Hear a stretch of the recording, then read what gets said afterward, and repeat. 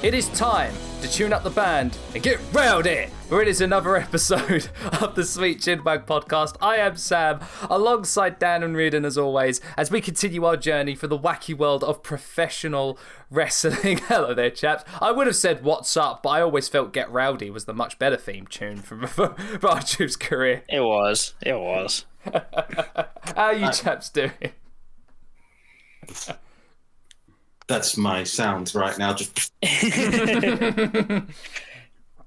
Oh, come on. It's a much more comfortable week this week. At least we're not festering in the heat today. no, that's true. It's actually very cool. Very manageable. Very breezy as well. I appreciate that. It's like, to the uninitiated in this country, the way like UK houses are built. I'm going off the tangent already, like a minute in. I went through this exact tangent with someone else like last week. Is that the way houses are built in the UK are to keep heat in. They're meant to be insulated.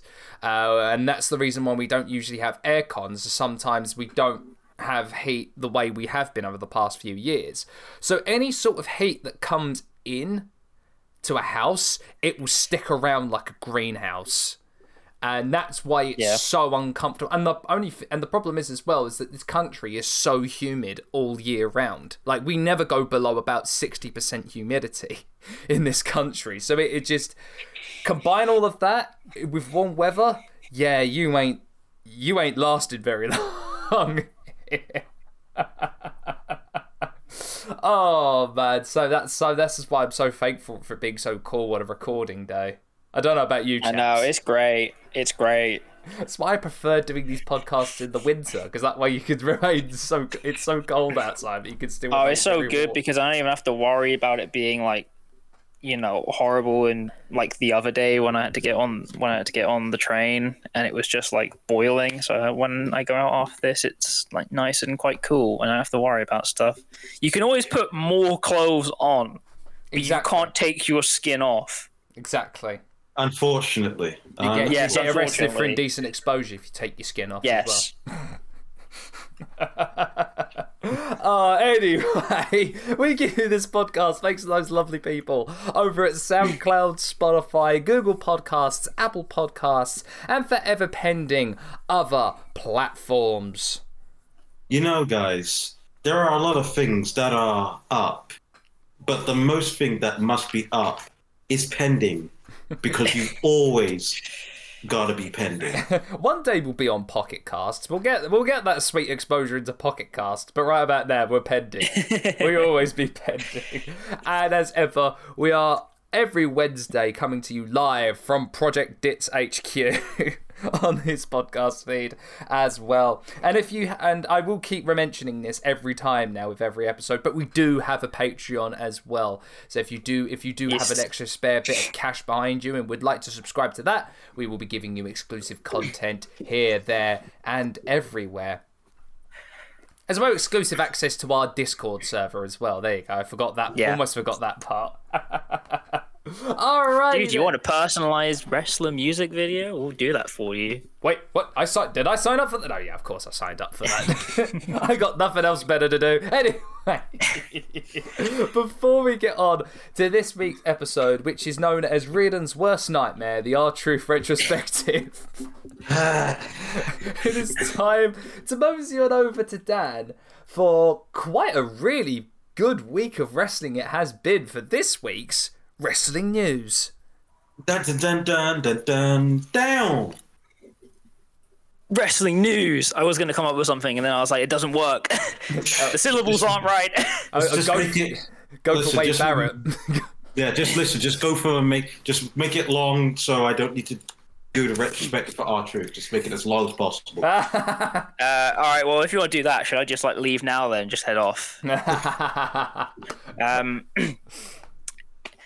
Yes, first, getting into the wrestling news. Let's start off with Raw, as we ever would. We had another Symphony of Destruction match, becoming Elias's, his gimmick match now. Yes. I don't know, the novelty of seeing someone get hit with a cello kind of disappears after, the second time. And especially with someone that isn't Braun Strowman as well. You think so? Yeah. Do you think? I mean, I enjoy I enjoy it just because but then again, I enjoy seeing people get hit by a guitar anyway. So I don't want to. I know Never what you mean. drew a dime. We had Natalia and Tamina versus Shayna Baszler and Nia Jax again. I hope that they please just separate Shayna Baszler and Nia Jax. It's run its course. Fight forever. Genuinely, they can be challenging. Honestly, if someone can do the stats to find out how many times they have faced each other. Remember when Shayna Baszler was a big deal? Oh, I remember. Remember when you didn't watch the same match week in, week out? Because speaking of, there's Sheamus versus Humberto Carrillo. Oh, for God's sake. With Sheamus picking up the win. It's a shameful thing when you repeat yourself. Lobster head. We had Bobby Lashley beating Keith Lee, and Keith, what has really annoyed some people, as it was Keith Lee's like home state show. Yeah. Oh, I didn't know that. Which we will get to later. We'll get to later. It's Goldberg. He's back again. Guess who's back? The prophecy, the Big E prophecy seems to be coming true. Big meaty men slapping meat. There you go. That is WrestleMania Hollywood's tagline. Big meaty man slapping meat. And I don't know. I think my favorite thing has been seeing a certain subsection of WWE fans try and justify this choice. And, like, I mean in kayfabe booking terms, not like it's Goldberg. It's quite impressive. Like, with the mental gymnastics they're doing, they could probably go for gold at the Olympics, which, by the way, recently just started. It did just start, and I am not watching because of many reasons. Same. That's understandable. I'll probably occasionally watch in on, like, random niche sports. Oh, probably gonna end up watching the skateboarding highlights because, come on, it's skateboarding in the Olympics. You know what? Actually, that is true. That is a good point. I'll have to watch the highlights. Because, like, so for me, the Olympics is my chance to watch just like a bunch of random sports. Like my favorite one, handball. Handball goes wild. I don't even know what it is. When it's on at the Olympics, though, I'll watch it. Any other time of the year, it just doesn't exist. Skateboarding as well, sport climbing as well. Give a shout out to that. And I'm debating watching surfing and or karate. I don't know. Maybe. Real quick. I know we've gone off tangent, but real quick. They have to give Tony Hawk like an honorary gold medal, right? Because like, I'd love to see that. Because I'm like, when they announced that skateboarding was going to be a part of it, I was like, wow, they waited until Tony Hawk was semi-retired. That's bollocks. Now I believe it's only street skating as well, not vert as well. I believe they don't have vert in there, which is that's crazy. I thought it would be vert. I assumed it was vert. This is Bob Burnquist erasure. Exactly. Oh god. Anyway, where were we? Well, the side note on that is they're doing a bunch of test events because then the other one they've added is baseball and softball because Japan. Because Japan, and I'd love to see that.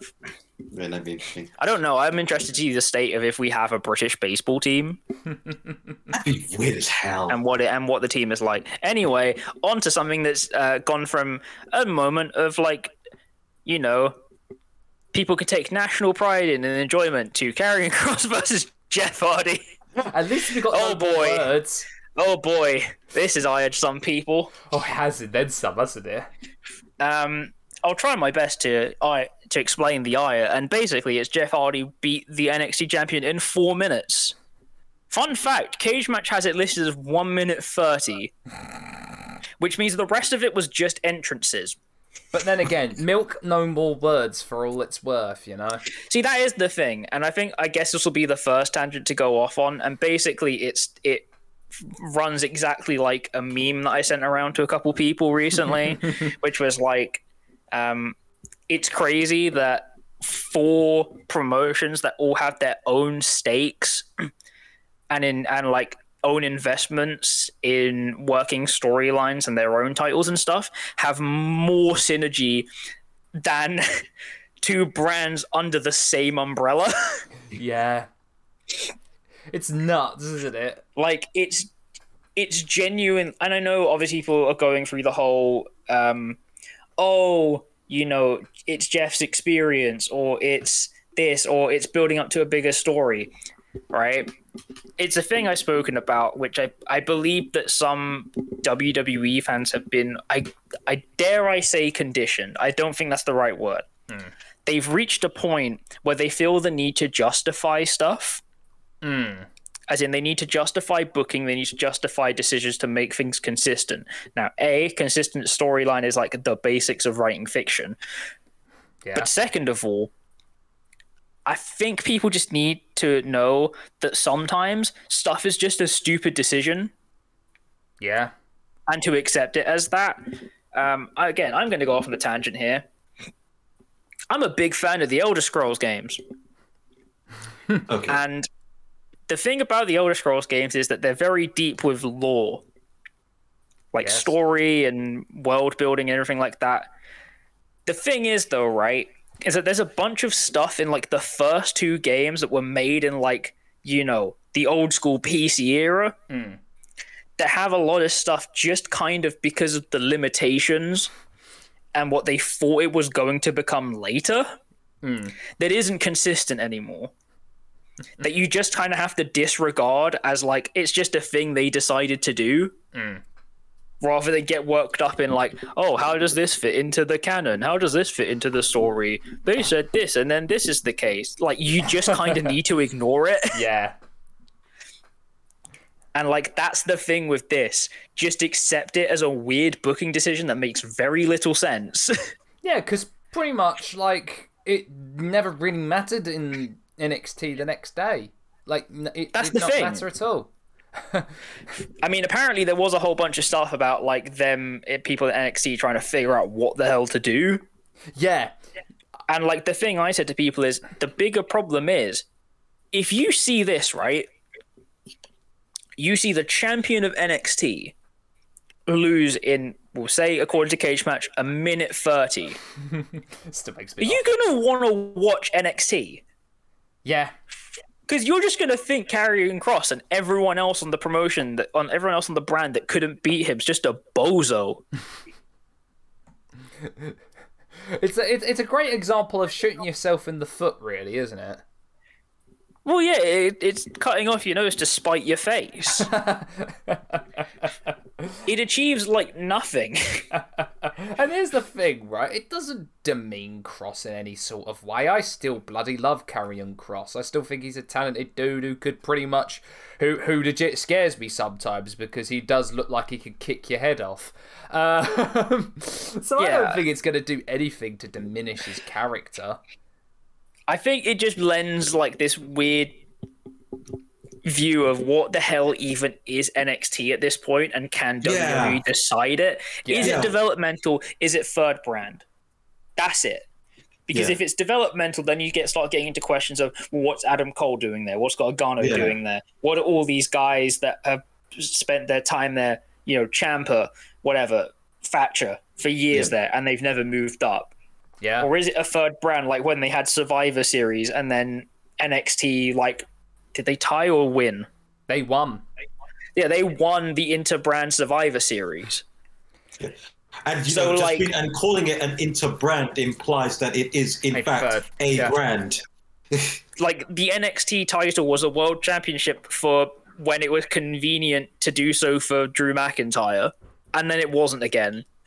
Yeah. And then they never referred to it as that ever again.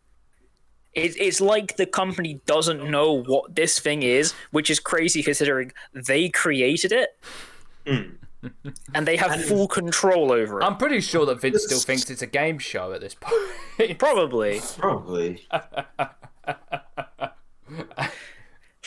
But, it is what it is in this weird world and the weird place it exists in. Moving over, though, to the Raw Women's Championship match. Charlotte takes the win, takes the title off Rhea Ripley, when all of a sudden out comes Nikki Ash cashing in Money in the Bank. The life expectancy of a women's Money in the Bank holder is like under a day. Yeah, it's weird as hell. But Nikki Ash is your new Raw Women's Champion, and I am so goddamn happy. Same. The girl from Scotland that could, she's done it, and I'm so happy the company is putting energy behind her. And like I said to a lovely friend of the show that recently appeared on Fightful, did you know? Yes. Kate. There's about 30 pieces of merchandise that they could be making for her and getting bank out of this that they haven't yet, and they need to. Come on. Do you need to look at the Hurricane as the prime example of that? It's what I say to people, right? People forget, right? In a time of Austin, Rock, Triple H, Kurt Angle, all the big people of that time, the Hurricane was a top 3 merch seller. Yeah. So come on, do it! Do it! I want my Nikki Ash comic book T-shirt that I had the exact same Hurricane one. There is so much that they can be doing with this, and they haven't yet. But when the time comes, do it. You'll have a whole new young generation with you on this. Absolutely. And also, it lets you interact with popular media more, which we'll get to with SmackDown. I was going to say. Let's go over to NXT, though, now. Diamond Mine, Roderick Strong, and Tyler Rust with Malcolm Bivens and Hideki Suzuki at ringside versus Kushida and Bobby Fish. Great showing for Kushida here. Oh, I love this match. Oh, Kushida is so damn smooth with it. I know. It's and to be fair, right? Like, the thing is, his transitions straight out of the Sakuraba book. Yes. It's almost like he's so good that WWE don't deserve him, really, do they? I don't even know it's that they don't deserve him. It's just I feel like he ends up in that weird place where it's like there's stuff that he kind of just isn't allowed to do. Yeah. Because I almost want to say other people can't keep up with him. Roderick Strong definitely could. Oh, absolutely. And probably Bobby Fish as well. Yeah. But no, there's a lot of great stuff in this match. It's a good tag match. There's a lot of good stuff going on. I know a lot of people were saying were like, oh, why are Diamond Mine already losing? But you also have to remember, right, we're thinking contextually, Kushida's Cruiserweight champion as well. Mm-hmm. And Kushida's the one getting the win on Rust, who is also the least experienced out of them, if we're talking kayfabe terms. Yeah. And I don't think this does anything to hold them back, because like one thing that we obviously have is that we haven't had Roderick Strong one-on-one. We haven't seen Hideki Suzuki yet. And do you honestly think Malcolm Bivens, as a character, is just going to let this one slide? Come on. No! It's Malcolm Bivens. He won't let anything slide.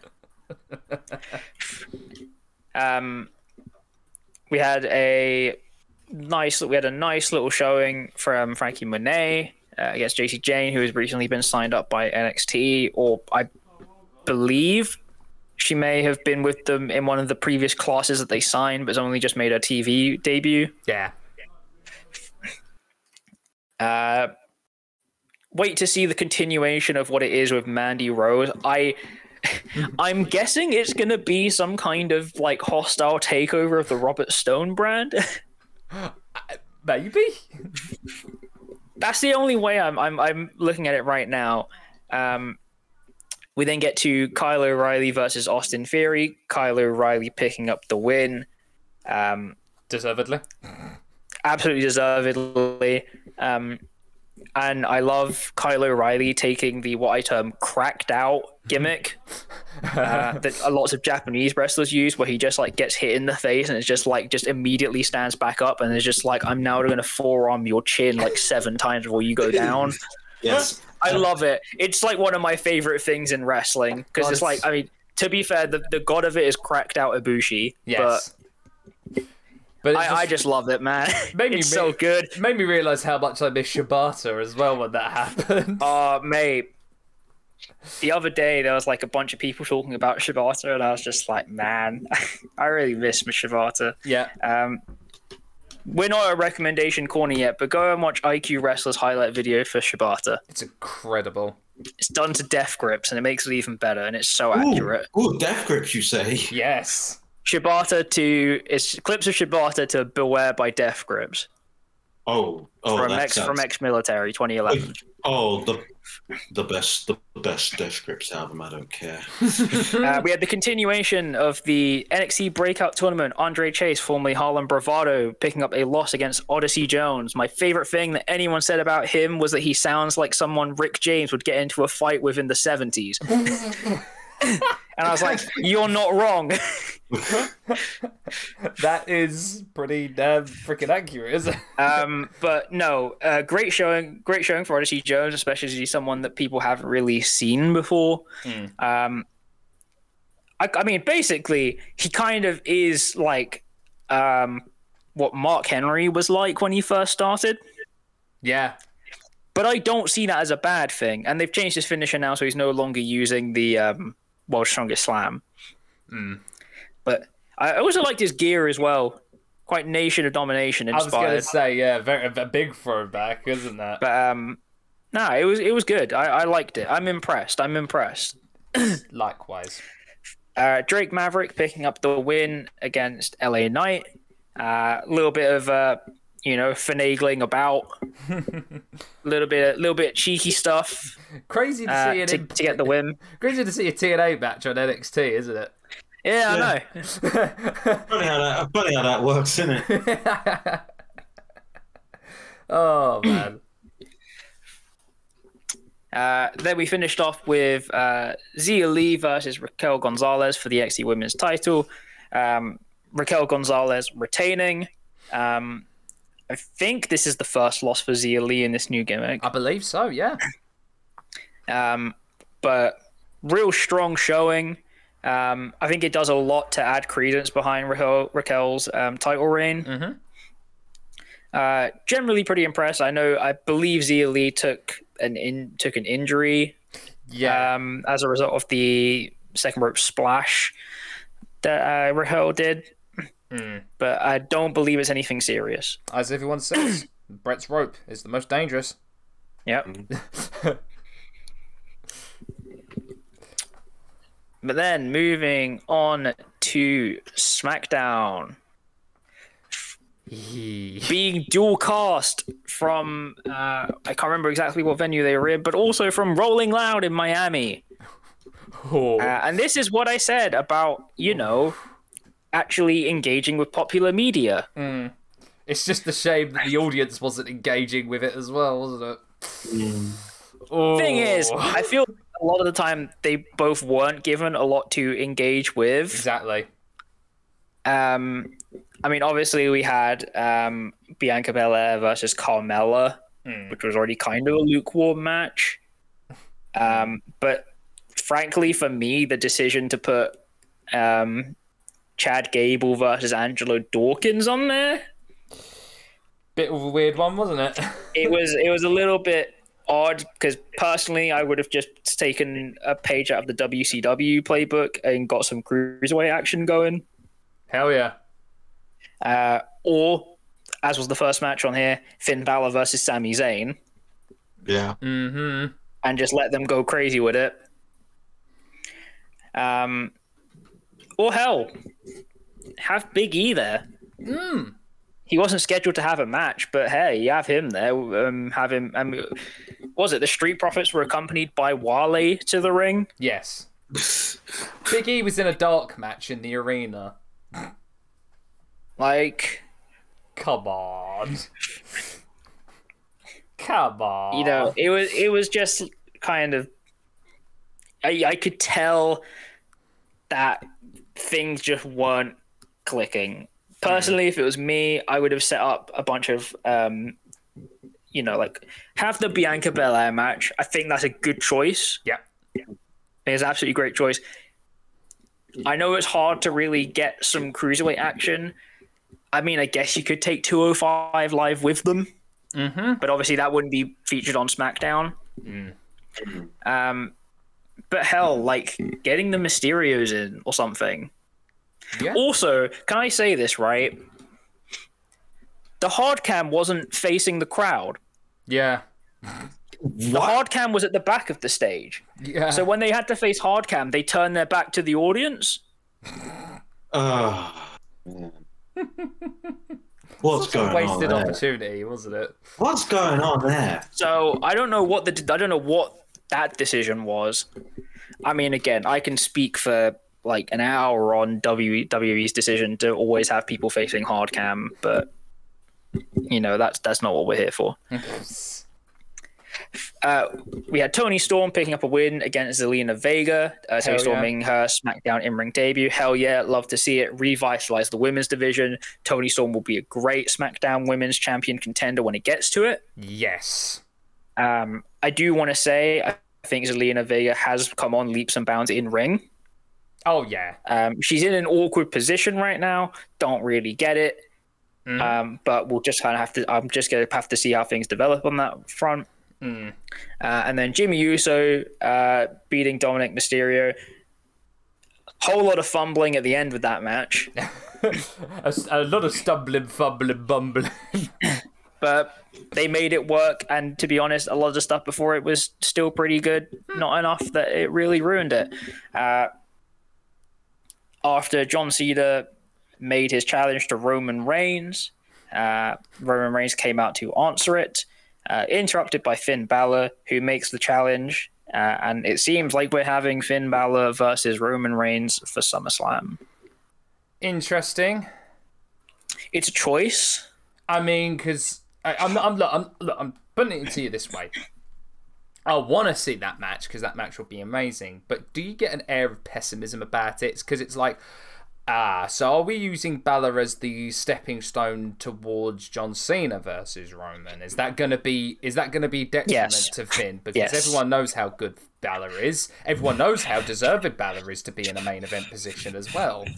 Never lost the Universal title, by the way. Exactly. Also, one thing I'm noticing, is it just me, or does it look like with each passing week, Roman Reigns' top teeth look like he's wearing a gum shield more often?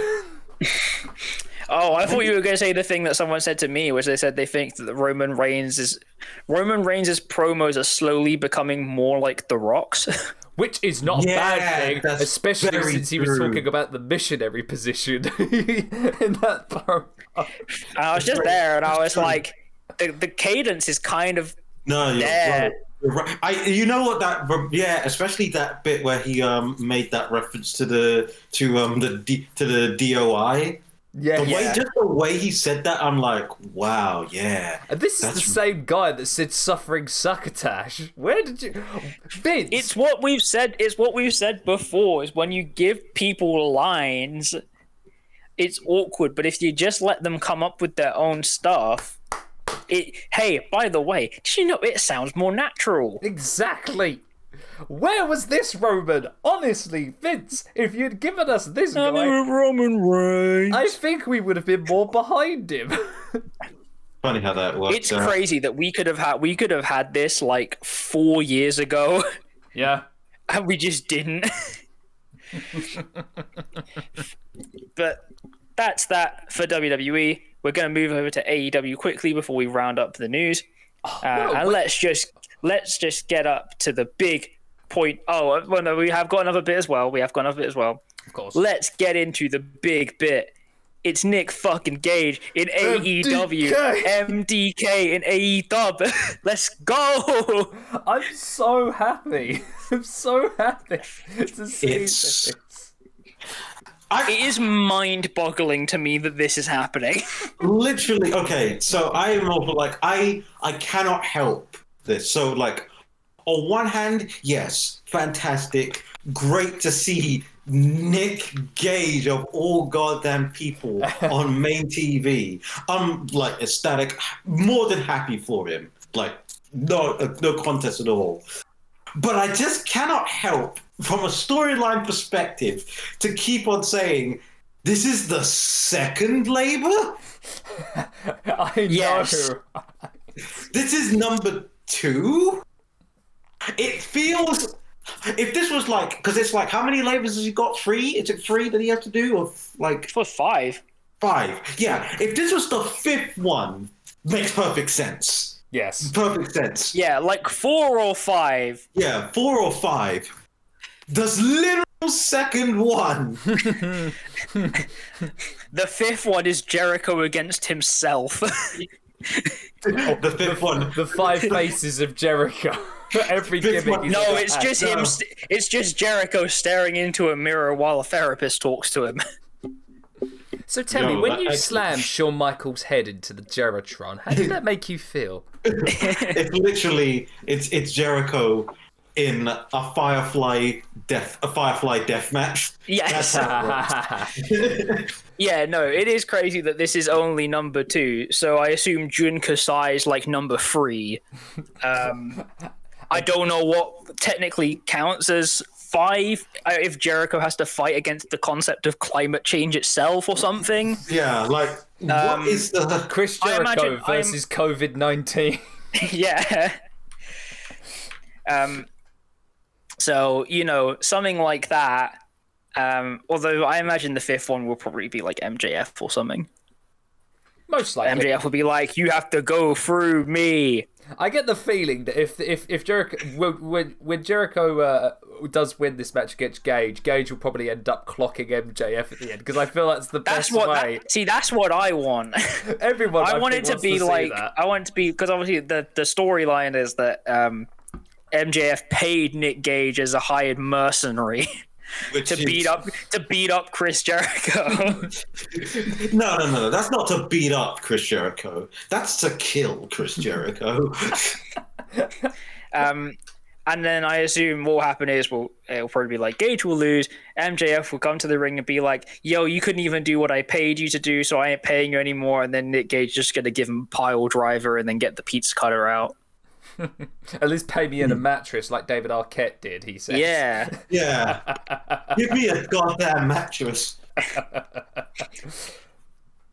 But no, I mean, as surreal as it is, I'm so happy to see it. Obviously, It's opened up a bunch of discourse of people who are just throwing largely bad faith arguments, and choosing to ignore a lot of wrestling's history. Yeah. When making those. I mean, if you want to take this as your qualifier and listen to me say deathmatch wrestling is wrestling, did you know that? Yeah. Like if there people complain about that, my complaints about deathmatch wrestling aside, you want to know who came from deathmatch wrestling that everyone really likes. CM Punk. Speaking of which, all right, let's get into some of this discourse then. Yeah, it's that time again. While we're CM Punk and Daniel Bryan are, as far as we know, apparently due to sign contracts with AEW. I'm being careful with my words here because, as per the Fightful report, it is still technically speculative. Nothing is confirmed. No one knows of any definite appearances. And it's all been stoked by recent days of things like interviews with people at WWE who have said Daniel Bryan hasn't been brought up in creative meetings since April when WrestleMania was happening. CM Punk posting a story on Instagram where he used the music that the Chicago Bulls used to come out to during the Jordan era. Yeah.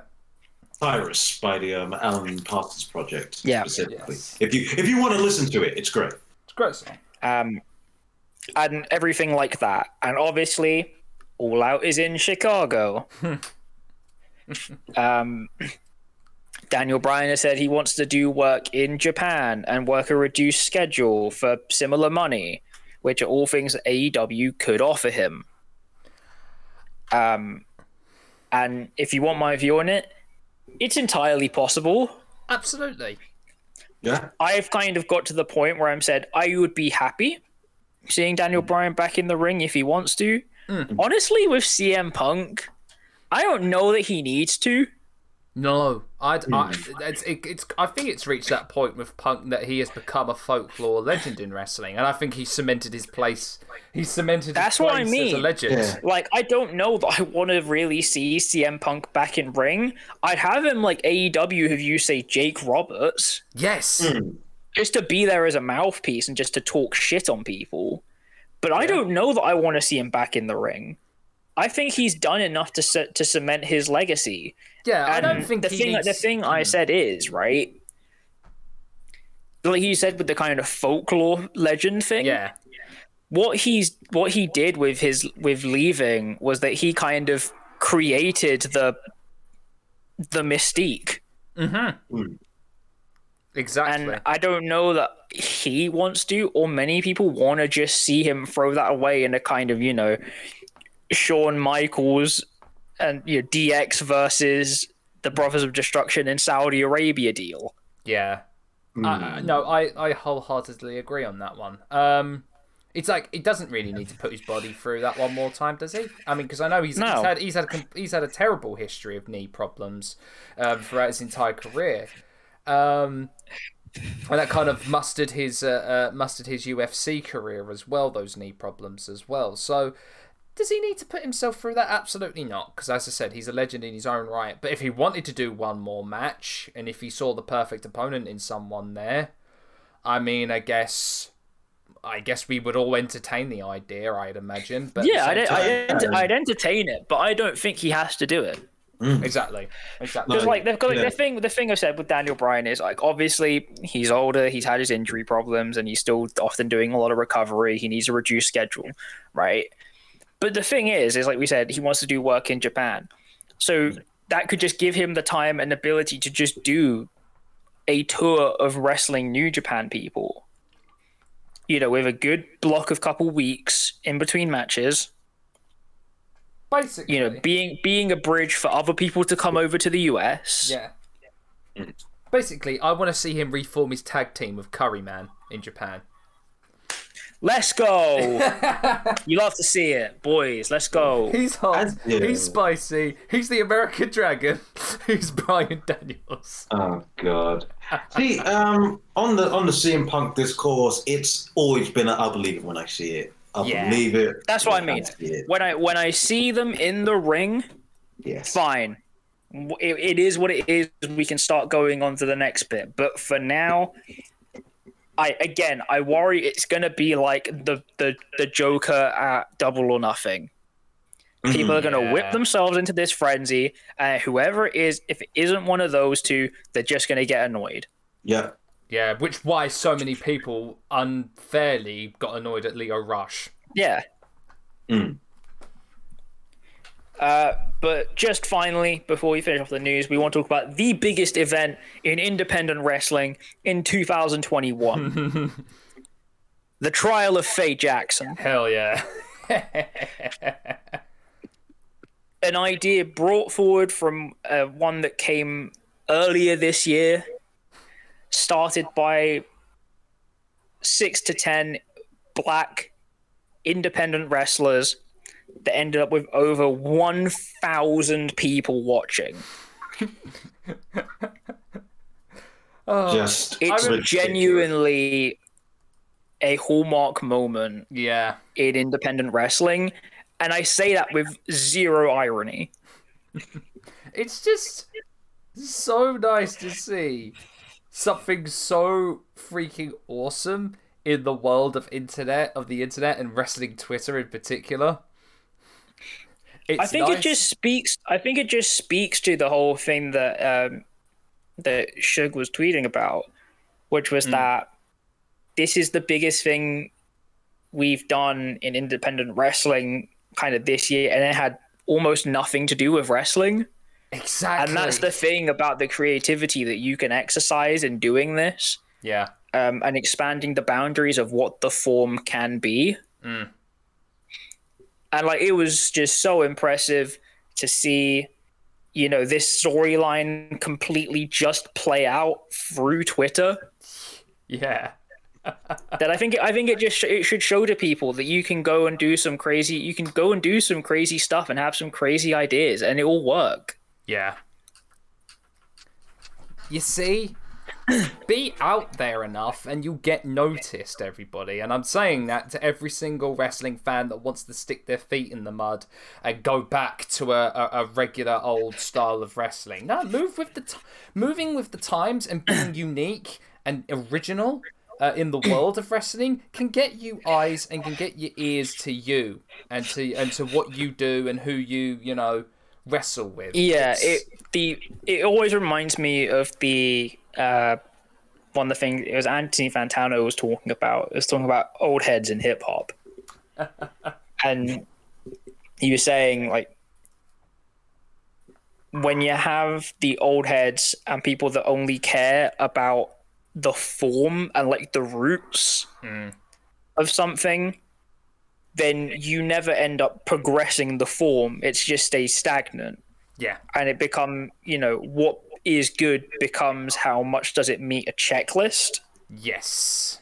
Rather than actually developing and pushing forward. And so if you're saying in the context of, say, hip-hop or R&B, you're not going to get your Kendrick Lamars, your Vince Staples, you know, your Tyler, the Creators that are going to be pushing the form forwards and going into bigger, bolder ideas. You know, you need that evolution to take place. You know, without, you know, the WWE wrestling women's evolution. Which they say still one and done. That's the only time they're ever going to do it because they single-handedly. As I say to people, remember it was the revolution that became the evolution. Which was a great pay-per-view. Top to bottom. Top to bottom. With that though, we are done with the news. Fantastic. Reardon, recommendation corner for me. I believe you have a suggestion or two. I do. Yes, I do. Question. How much do you guys know about He-Man and the Masters of the Universe? A fair amount. A fair amount. A fair amount? Fair amount. Fascinating. I know jack shit other than pop culture osmosis. Because weird 80s cartoons that people who grew up in the 80s are obsessed with that are not called Transformers. I'll put that point on. Mean absolutely nothing to me. See, this is the benefit I had of having two older brothers that insisted I enjoy material from their respective time periods. Same. Yeah. Listen, unless you are called Transformers or Ulysses 31, Brat. Sam, do you ever watch Thundercats? Yes. Yeah. I've never watched Thundercats. Never watched it. Like any of those ones apart from Ulysses 31, Brat. Was it Mighty Mice from Mars? Biker Mice from Mice. Biker Mice from Mars. Biker Mice. Which I believe is actually 90s. I believe that is... My older brother showed me that, and he would be 90s. Yeah. But in any event, the new Netflix sequel series, Masters of the Universe Revelation, or Revelations 1 and 2, is out. I have watched it, and God help me, it's really good. Now, for those of you who are big fans of She-Ra, the Netflix She-Ra, of which I am, it's so understandable. Good. Just so good. Don't expect that. It's different. It's very different. But it is a great show on its own right and made me care about Orko, of all bloody people. Orko is amazing and is the best part of the show so far. So, He-Man? No, he is, honest to God, has some of the most poignant lines in the entire show. Orko. I would never have believed that if you had told me. When you watch it, you will understand what I mean. It is unbelievable. What a great performance. Great performances all around. Mark Hamill having the time of his fucking life being Skeletor. Of course he is. Yeah. With Lena Headey as Evil Lynn also being a highlight. It's good shit. It's just good shit, and I recommend it. Awesome. Also, check out my recommendation. Check out tigerstyle.com because Lee Moriarty's merch is next level compared to other wrestlers, man. Like seriously, I you know what? I've many occasion talked about Lee Moriarty. Hell, I even had him as breakout star of last year. But damn, that guy is going on the up and up, and I'm so excited to see where he goes this year. But yeah, check out tigerstyle.com. He does some really awesome... Lee Moriarty versus Wheeler Yuta IWTV title match from this year. That match is incredible. But with that, it is time to move on to the main bulk of our episode, the R-Truth Retrospective. Now, are you excited, gentlemen? Yes, because I know Ruin's going to say no. I've already got you. I've got you on ropes. That silence is definitely... Why are you like this, Dan? Because I'm built different. Alrighty then. So let's get this over and done with quickly for Reardon's sake, shall we? Yeah. I do have places to be. Yes. You have an uphill battle today, more than probably any other episode. I'm not trying to convince you to change your mind about R-Truth. I think the thing for me is to make you have, I guess, a respect for Ron Killing's career. There you go. Fair enough. There we go. That's the way I'll word it. So, Ron the Truth Killings, born in 1972 in South Carolina, but raised in Charlotte, North Carolina. Ron, very early on, was an athletic prospect, playing high school football and was part of the track and field team where he excelled in both. This eventually led him to being offered 2 college scholarships, but he would turn them down to pursue a love that he made in his teens: hip-hop. Killings became enamored with hip-hop and breakdancing in the 80s and began writing lyrics during high school. When he left school at 18 years old, he doubled down on music and began making songs. This unfortunately would lead to Killings selling cocaine on the streets as a source of income for his music career. So after 4 subsequent arrests with little bits of jail time selling cocaine, he would eventually serve a 13-month sentence in prison. The longest he would serve for his time as a drug dealer. It was actually on Lillian Garcia's podcast. He marks this as the point that that was the moment he gave up on this lifestyle, because he realized if that was the amount of time I was going to serve then, and I keep doing it, I'm just going to keep going more and more downhill. So it was a chance meeting, actually, with Jackie Crockett of the NWA in a halfway house after his release that he was first introduced to professional wrestling. But Killings kind of wanted to pursue and focus solely on his music career when he got out of prison. So then he would spend a solid 2 years plying away at his craft, writing some more songs, producing and recording all of his own material, before contacting Crockett again, expressing interest in pro wrestling.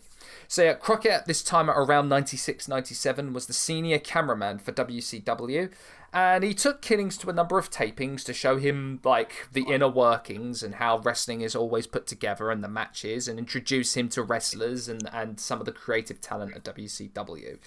And this is kind of what made him go, all right, I'll tell you what, I'll pursue both. I'll go music and professional wrestling. Why the heck not? So he sought out the training of Manny Fernandez, the legendary Manny Fernandez. Now, what a way to have your coach be a legend of America and Mexico in Manny Fernandez. Funnily enough, his trainers are listed as, I can't believe this because it's such an amazing kind of turn of coincidence for episodes: Manny Fernandez, the Italian Stallion, George South, and flipping Chris Hamrick. Oh my god. So, quick pause. So, his name literally is Ron Killings. Yep, Ronnie Aaron Killings is his name.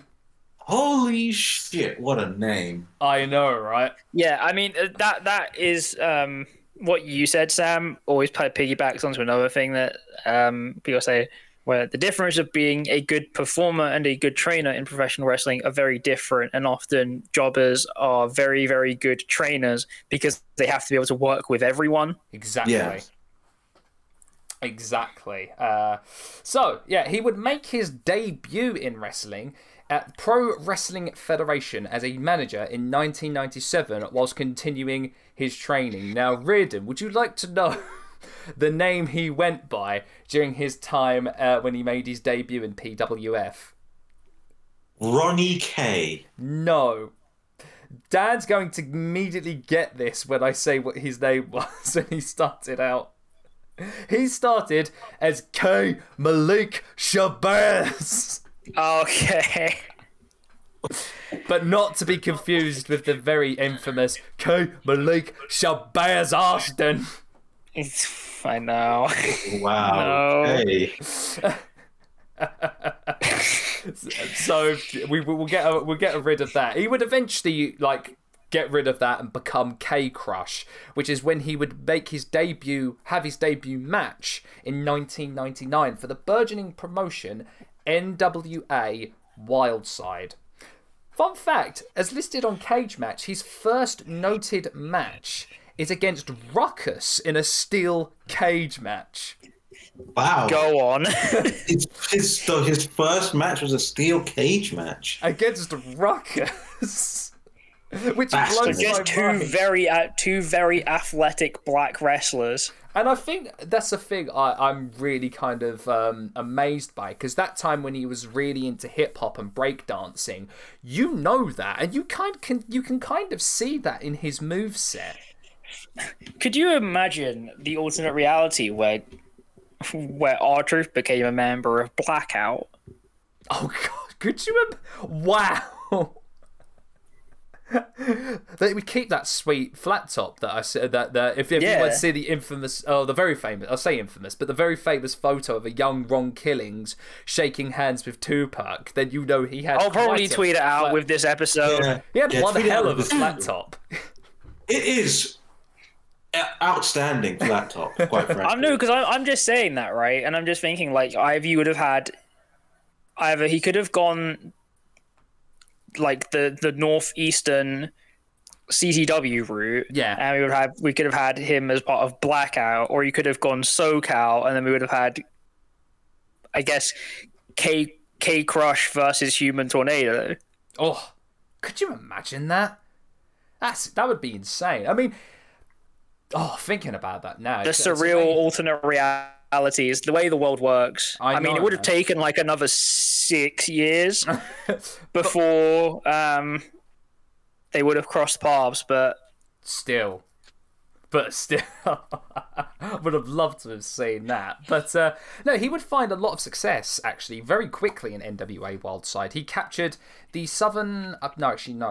Tell a lie. That's the NCW television title, I should say, against a very young and very green AJ Styles. Yeah, no, that tracks. That tracks. Yeah. It's crazy. That was and that is noted as his second match, believe it or not. That is fascinating. Quickly, straight off the gate, like Ron Killings is already going up against some very notable names in pro wrestling. Oh yeah. So at the urge of one Rick Michaels, Ron Killings sends a tape to the offices of World Wrestling Federation, who quickly snap him up in late 1999, where he was assigned to the developmental territory Memphis Championship Wrestling and adopted the name K-Kwik. Yes, we're back in Memphis, baby, for I think the 17th episode on this podcast. Oh yeah, but like it's the same as like if we were going to do anything about WWF/E in like the early 2000s. It's just like, hey, I guess we're going back to OVW. That is true. During his time in Memphis, though, he would capture the Southern Heavyweight Championship twice. Funnily enough, he lost their title first time to a masked Jerry Lawler. So oh wow, I'm so surprised. Jerry Lawler booking himself to win. Who would have thunk? I never would have guessed. Thank you. But then quickly, then in early 2000, he would get the call to move up to the main roster, making his debut on the November 13th, 2000 episode of Raw is War, attacking William Regal during a match against the Regal and the Road Dogg.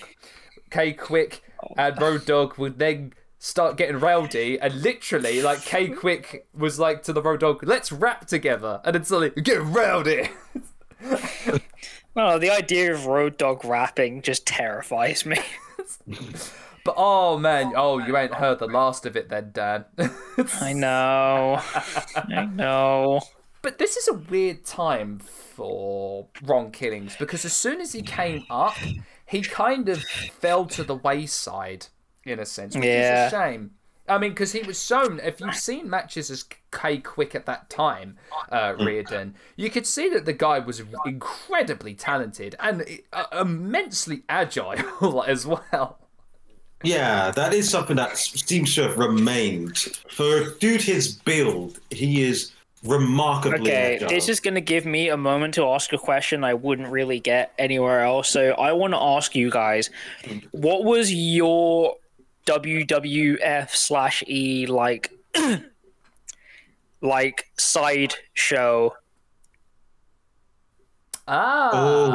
See, for me, it was usually either metal or heat. Yeah, I was heat. I was a heat boy. See, I was velocity. Velocity, wow. Yeah. See, back in the day, man, I mean, especially so they used to show it. They used to show it for free on Sky. Exactly. Same thing with metal and heat. Those side shows always got shown at around lunchtime on Sky One. If you were lucky. Also, was it Shotgun Saturday? Shotgun Saturday as well. Yes. Yeah. I just remember all these random like little side shows, like also the revived WWE Superstars that they did. Yep. Which was basically here's everyone that's in ECW. Yes, pretty much. Oh god. So K-Kwik would have one of his very first matches at Survivor Series in an elimination match with the Radicals and the team of Billy Gunn, Chyna, K-Kwik, and the Road Dogg. So it was kind of like a quasi reunion of DX when K-Kwik debuted in the WWF. He would have matches here and there. He took part in a 4-way tag match for the tag team titles at Armageddon. But after that, kind of Road Dogg was suspended in December of that time, and then eventually released in 2001. And then K-Kwik kind of got lost in the shuffle in 2001, especially when the invasion angle happened. But the invasion had plenty of bits to it. Oh my god, here's like another 40 people to add to our roster. Exactly. He would capture the Hardcore Championship twice in kind of very quick blink and you'll miss it reigns, as was always the case with the 24/7 stipulation at that time. Yeah. But after that, he was just often seen kind of, the very famous sight of those vignette, like backstage promos where you'd have the WWF guys in one locker room and the Alliance guys in the other locker room watching televisions and stuff. That was basically his job. I see. I'm sorry, WWE wrestlers watching television is always one of the funniest things to me. Oh yeah, because they don't actually face it head on, do they? You have to face to the side. Which it's kind of funny that like they do that, especially considering it's like, my dude, you could just walk to the ring side and just get a seat and watch. Which, fun fact, it turns out that they're actually normal, regular human being. Oh, well, I say normal, regular human beings do it, but let's be honest, Boris Johnson is not a normal, regular human being, is he? Yeah. Because that famous picture of him watching the England game, he was positioned the exact same way every wrestler is. I just always find it funny because it's like they have this weird insistence that you can't be facing away from the camera, but everyone knows who it is, and they know that they're looking at the television. Yes. So what's the issue?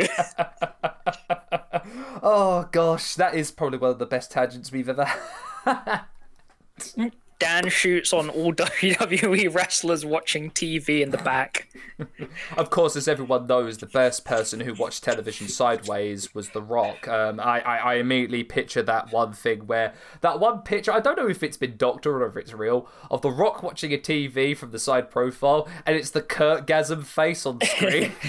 I thought that was just an NL bit. It must be an. I want my to personal say my personal favorite is always Bret Hart. Yes. And it's always because he has his thumbs tucked behind the straps of his singlet as if he's got his hands in his pockets. Yes. It's so funny. I love it. All right. Subsequently, in 2002, he would be released from the WWF. And that brings us to K-Crush in TNA. Quite possibly, maybe I'll go on a tangent here. Or, well, not a tangent here. I'll go on record, I should say, as to say probably some of the most success that he's had in his career. Yes.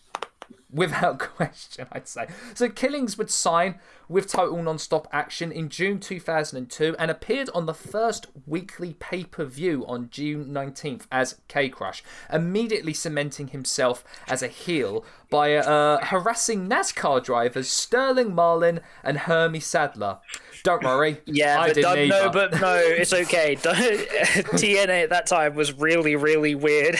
Until he was attacked by Brian Lawler. Yes, his first rivalry in TNA was against Grandmaster Sexay. Again, it was weird.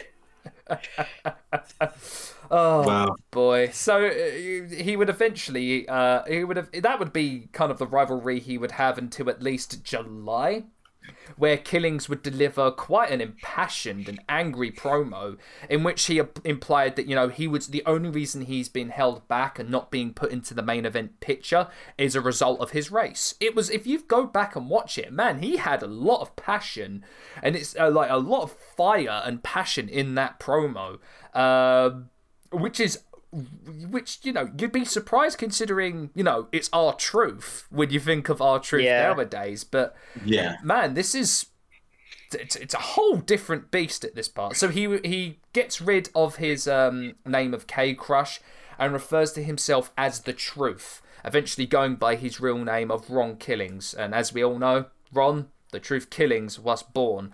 On the next pay-per-view, Killings would end up defeating Ken Shamrock for the NWA World Heavyweight Championship, becoming the first ever and to date the only recognised African American NWA World Heavyweight Champion in history. That's every time I hear that stat, it sounds so fake, but it's real. And think about this, right? The NWA World Heavyweight Championship traces itself back to 1905. And it took until 2002 for and there still hasn't been another African American champion since. I'll say is this, right? No knock on Nick Aldis, but on him at all. But I feel like the NWA may be a little bit outdated.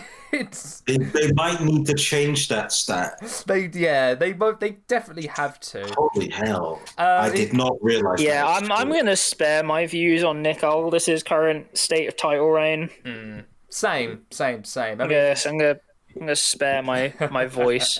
Fair enough. But he would become. That would also mean that Ron Killings would become the fourth African American in professional wrestling to win a world heavyweight title at that time. Again, absurd.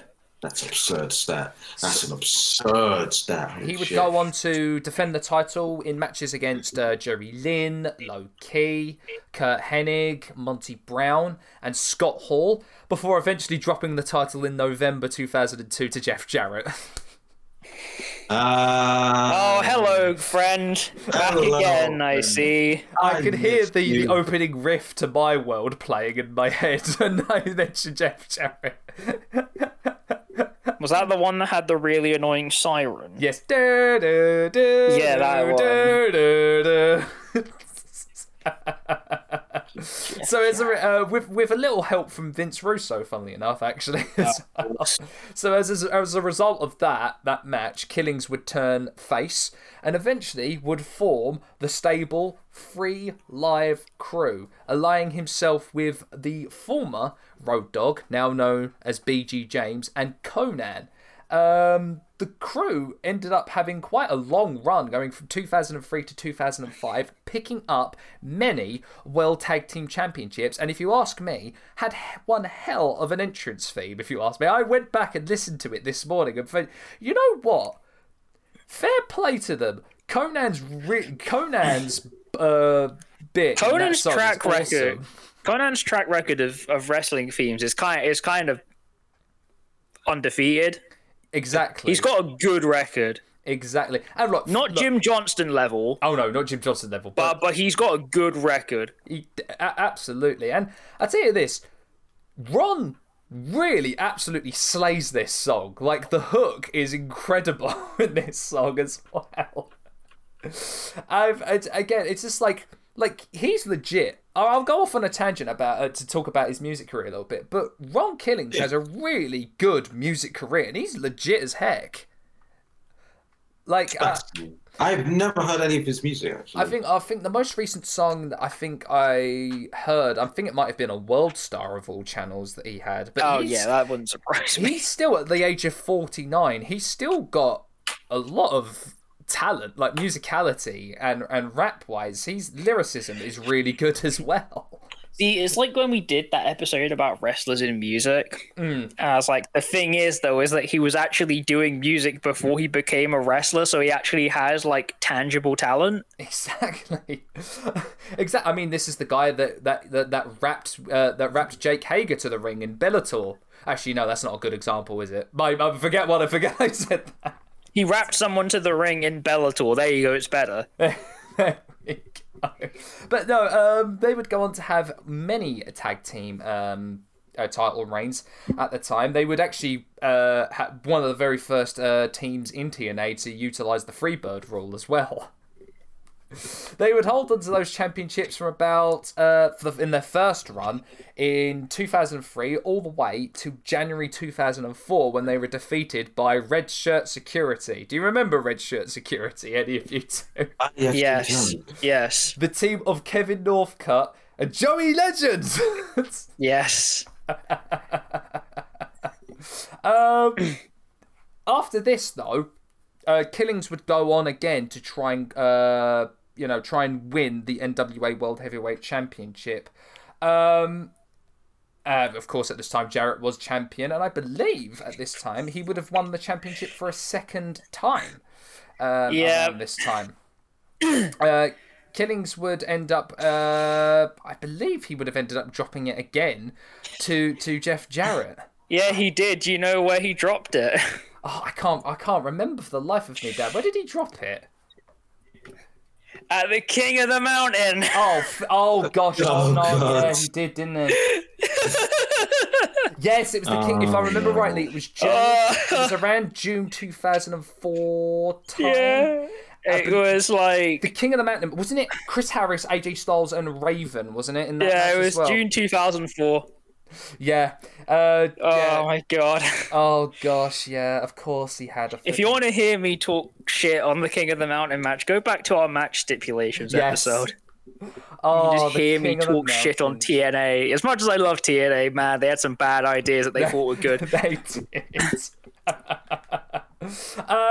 Again, Killings and Free Life Crew would go on to have another tag reign after that, defeating Team Canada. By the way, one of the most underrated stables in TNA. Absolutely. And then after that, dissension arose in 2005 when Billy Gunn would join TNA as the New Age Outlaw. But then they realised that WWE owned that copyright, and then they called him the Outlaw to avoid copyright. The Outlaw would convince James to reform their former tag team. And then Killings and Conan would feud with the Outlaw and Monty Brown, with James's loyalty kind of called into question. And eventually, of course, the team would split, and BG James would end up going on with the Outlaw, who would rename himself Kip James, and then we'd get, of course, the Voodoo Kin Mafia. Yeah. Rob Killings, after this time, would linger in the singles kind of scene a little bit here and there until he ended up forming an alliance with Consequences Creed, and he's back, he's the Pac-Man Jones. Now I'm going to do this. Reardon, do you know who Consequences Creed is? It's our boy, isn't it? Yeah, it's our boy. Yep. It's our boy Austin.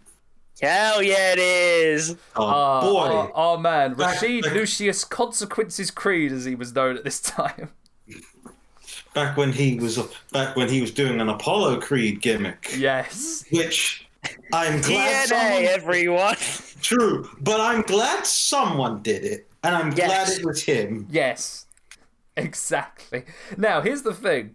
When he formed this alliance with Pac-Man Jones, he was still under contract, I believe, as a football player, but had a ban. So when he was signed to TNA, I believe there was a clause in his contract which prevented him from doing any physical activity at all.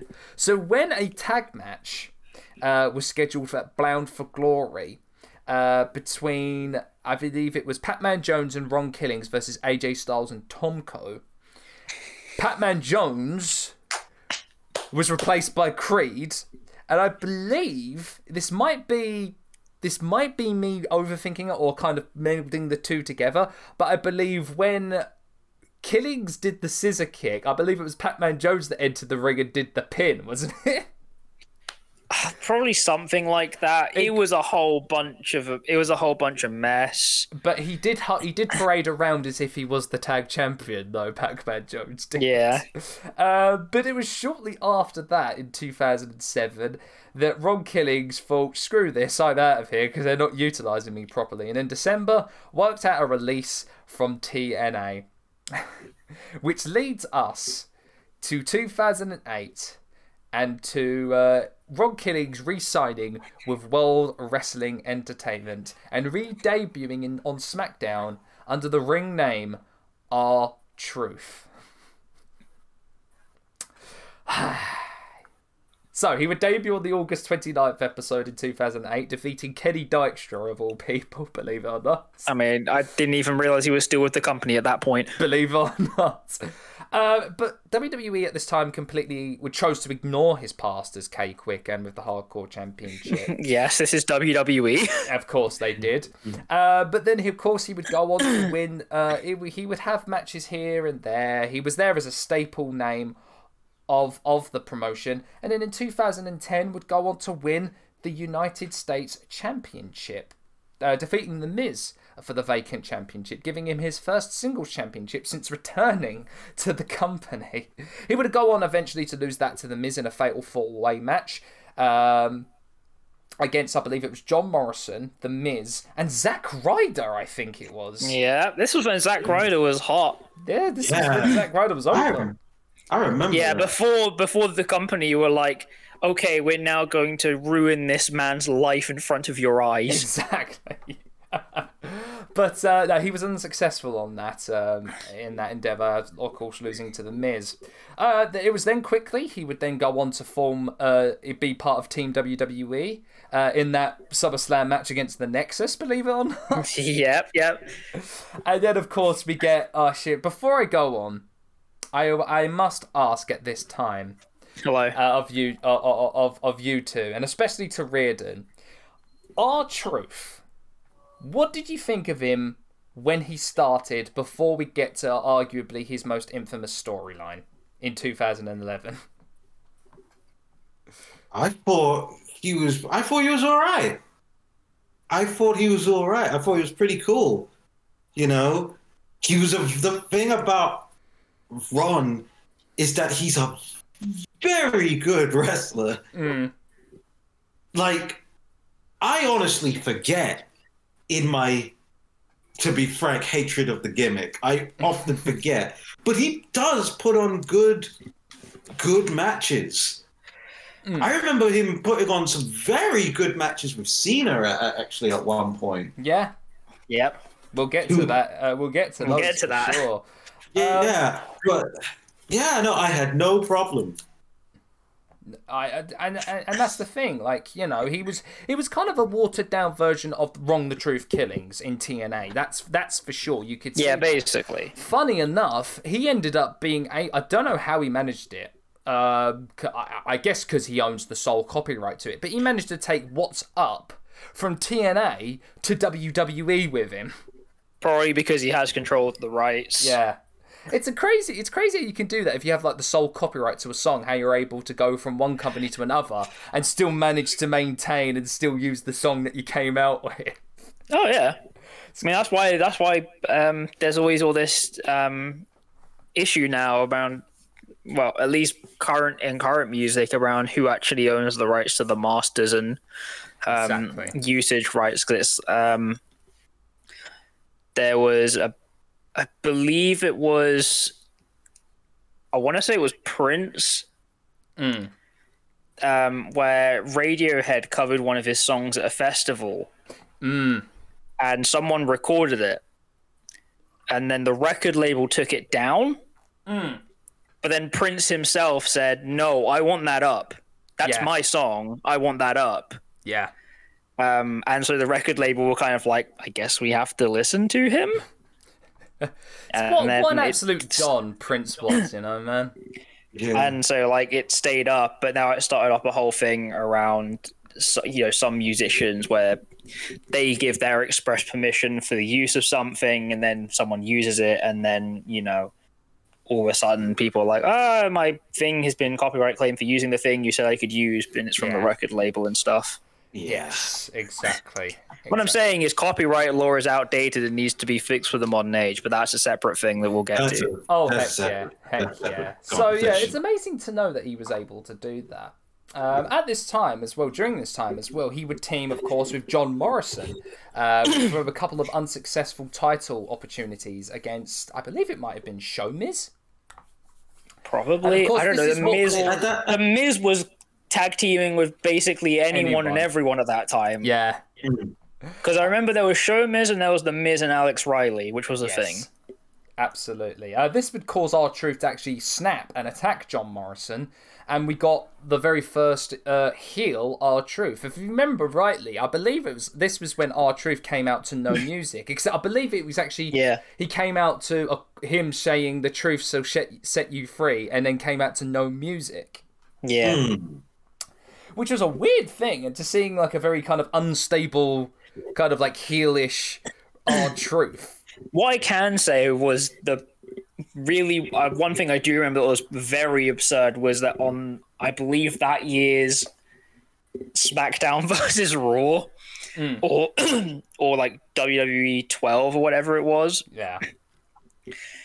They obviously had to like retrofit an entrance for him. Yes. And it's incredibly fucking awkward. It really is. Oh, man. So, this leads us, of course, to quite possibly Reardon's favourite ever part of R-Truth's career, Little Jimmy.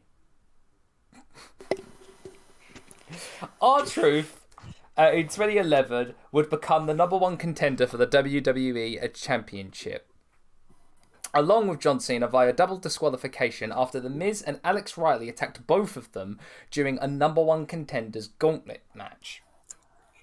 Now, this was the era of the anonymous Raw general manager. And the GM stated that due to interference from Miz and Riley, Truth and Cena would both compete for the WWE Championship at Extreme Rules in a steel cage match. Of course, R-Truth didn't win that. Yep. And of course, this would lead to R-Truth finally snapping and then finally having a go at the audience.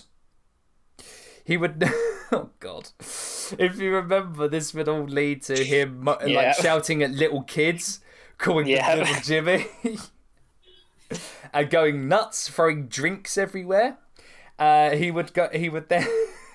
The anonymous Raw general manager scheduled a championship match between Cena and R-Truth at Capital Punishment on the condition that R-Truth apologised for his behaviour of throwing a cup of soda in at a kid's face. So Wrestling. On the June 6th episode of Raw, the Go Home Raw before Capital Punishment, R-Truth made his way out to the ring, singing a song about Little Jimmy, wearing a Confederate soldier's uniform. This is one of those moments where you look at something and you just go, what?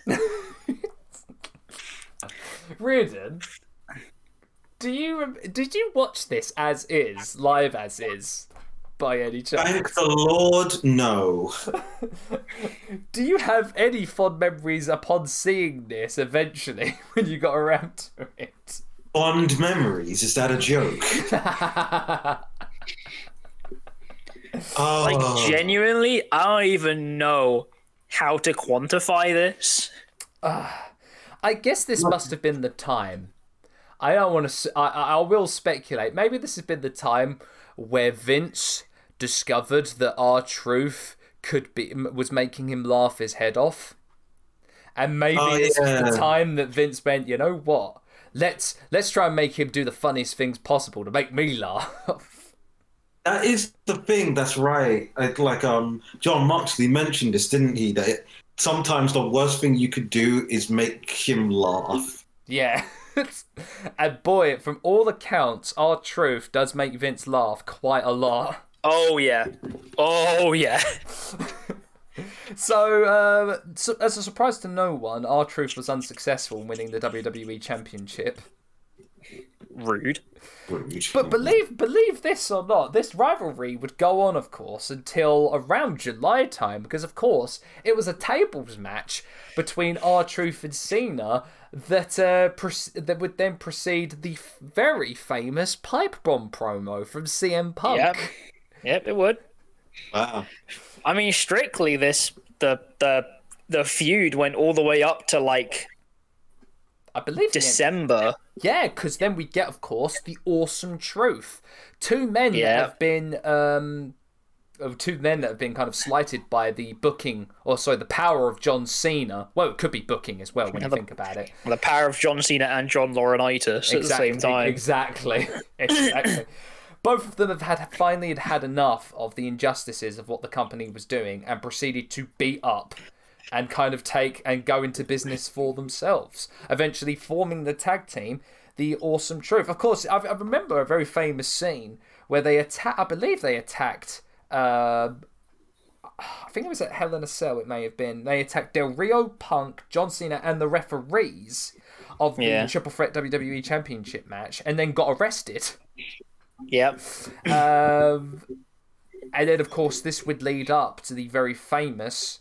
I say very famous, the tag team match at Survivor Series between the Awesome Truth and John Cena and The Rock. That was a thing. Did you think they got any offense in? Oh, you're having a funny one, aren't you? Yeah, it was a thing. Unfortunately, though, the end of the match would see The Miz attacking R-Truth at the end with a skull-crushing finale, and we would not see Truth for the 30 days because he was suspended for violating the wellness policy. Done for violating the wellness policy. But then again, after this, I'll go into a little more kind of details here before we get to the final and the most current part of R-Truth. He would form an alliance with Kofi Kingston, winning the tag championships. He would feud with US champion Antonio Cesaro for a little bit. Yeah. He would unsuccessfully challenge for the Intercontinental Championship against Curtis Axel. He would have a small alliance with Xavier Woods for a little bit, but that was before, I think shortly before, Xavier Woods would then ally himself with Big E and Kofi Kingston. I think it was like...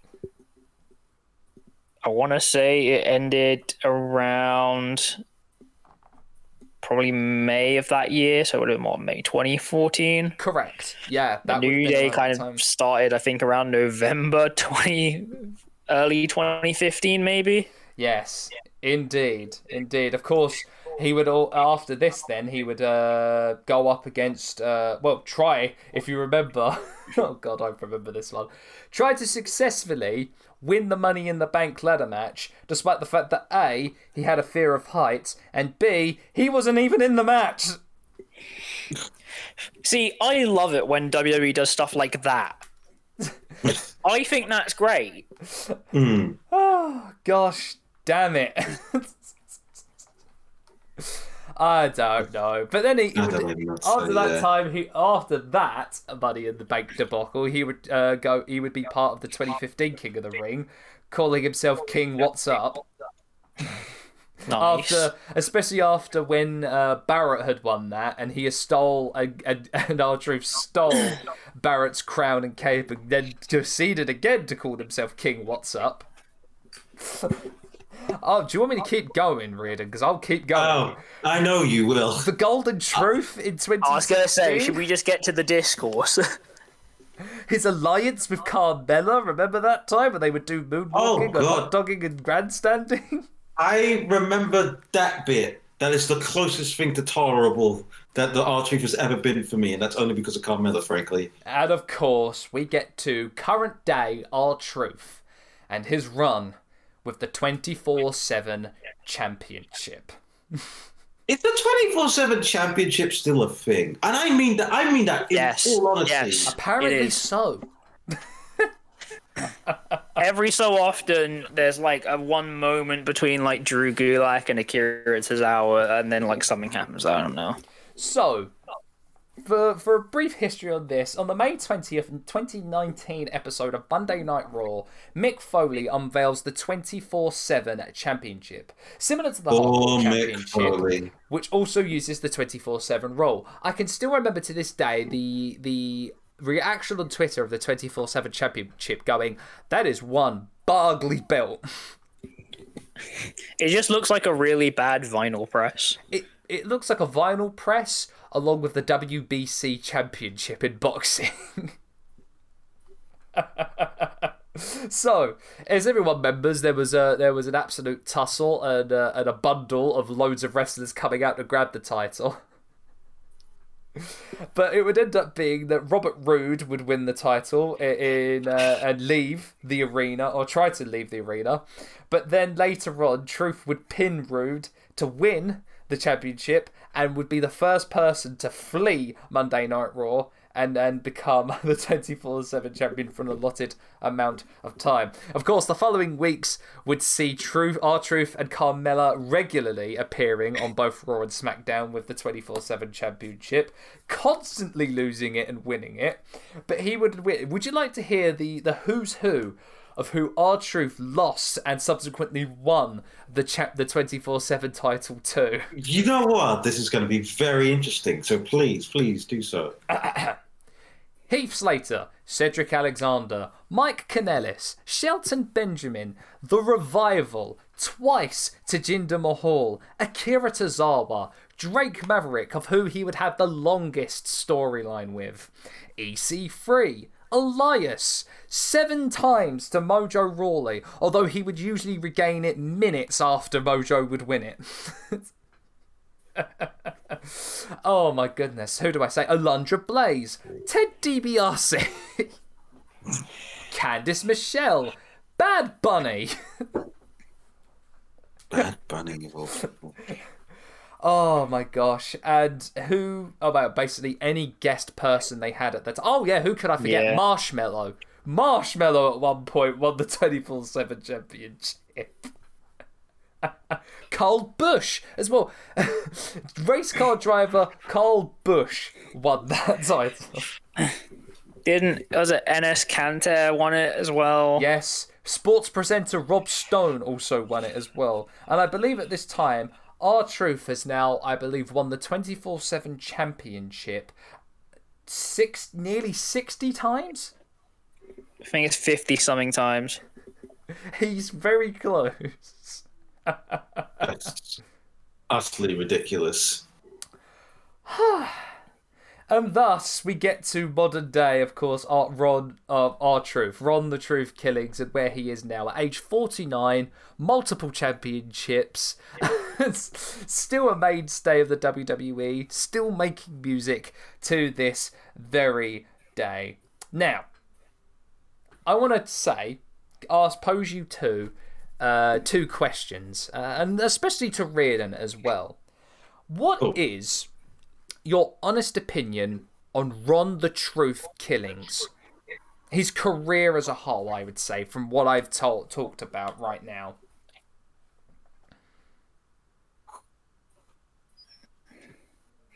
Who wants to go first? You go silence. first. You go first. That's silence. You go first. Deafening. If you want my honest opinion about R-Truth and his entire career, he is a good wrestler that can have good matches and has good ability in every single area that you would want a pro wrestler to be good at. He can talk, he can engage with the audience, he can have good matches, and he can be a reliable worker when you need him. But the problem is, for whatever reason, he's always been pigeonholed. Yes. He's always been stuck into a box from which he cannot be freed. Ironic, considering the truth apparently can set you free. Yes. And so he's just always ended up in these situations where it's like, haha, look at the funny dancing man. When there is genuinely a very good wrestler in there. Yeah. That can put on good matches and tell great stories. And can be a good heel. He can be a good face. But because people have only ever had the opportunity to see him as, hey, look at this guy who dances and raps his way to the ring, he's been stuck in this place, and they're like, I don't know, give him the 24/7 title. Vince thinks it's funny. When, I think we can say that at least up until a couple years ago, you could say R-Truth is the United States champion, and you'd probably believe it. It would be acceptable. Yeah.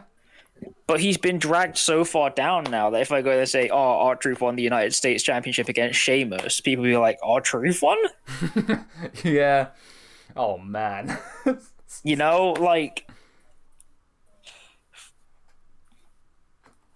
He's someone that clearly companies wanted to put trust in, but then once they put that trust in him, they kind of just went, all right, well, I guess you seem pretty good at this, so we're just going to do this.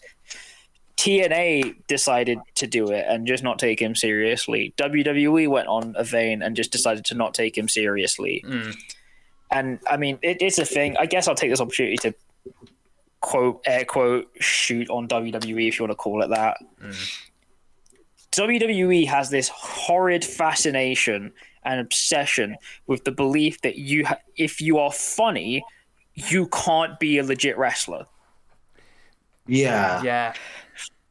And it's the thing that people say to me, oh, you like Toru Yano, though, and Colt Cabana. But the thing is, the important distinction is, for all their comedy, they are shown to be competent wrestlers. Yes. For all of the jokes that exist around Toru Yano and how he is a wrestler, and he is a comedy wrestler, Toru Yano. No one's going to debate that fact. New Japan always say that when it matters, he can be a shooter. Yeah.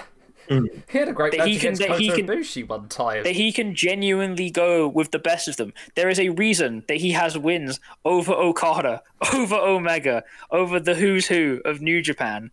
Yep.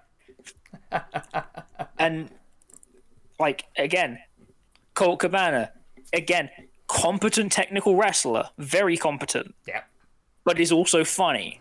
Yes. But in WWE, there's this thing where if you're funny in any way, you are a joke. Yeah. You exist to be laughed at. I find it the most confusing thing. Agreed. Because think about it, right? Chad Gable, American Alpha. Yeah. Competent technical wrestler. Yep. Him and Jason Jordan would put a little bit of comedy into their stuff. Yeah. Right? Be funny. Have a personality. And for whatever reason, they took that and went, call him Shorty G, make him wear basketball shorts and have him lose all the time. Yep. It's like people forget. I say people, I guess WWE management, creative, whoever's directing, directing it. Forget part of what made Kurt Angle so loved. Yeah. He was funny and he was a shooter. Yeah. Those two existed together. People, again, if you want to add the qualifier, if you think he was funny or not, The Rock. Yeah. had personality and was a wrestler that could be shown to win matches. They're not two mutually exclusive concepts. Exactly. Yeah. And that's my thing with R-Truth. I find it so weird that they're like, if he's funny, he can't be winning matches. Because I would say to people, genuinely, if you're like looking at training as a wrestler, do have a look at those 2011 John Cena matches. Yeah. For real, do so. Like, really good. Like they are genuinely worth your viewing. And I just find it's this weird kind of intersection of stuff where people have just been like, he's funny, he's good at that, he does music, so we'll make him do this and just leave him to it. So I'll let Reardon take the floor because I'm going to go quickly dash off and do some stuff. Yeah, go make some dinner. I'll still be going by the time you get back.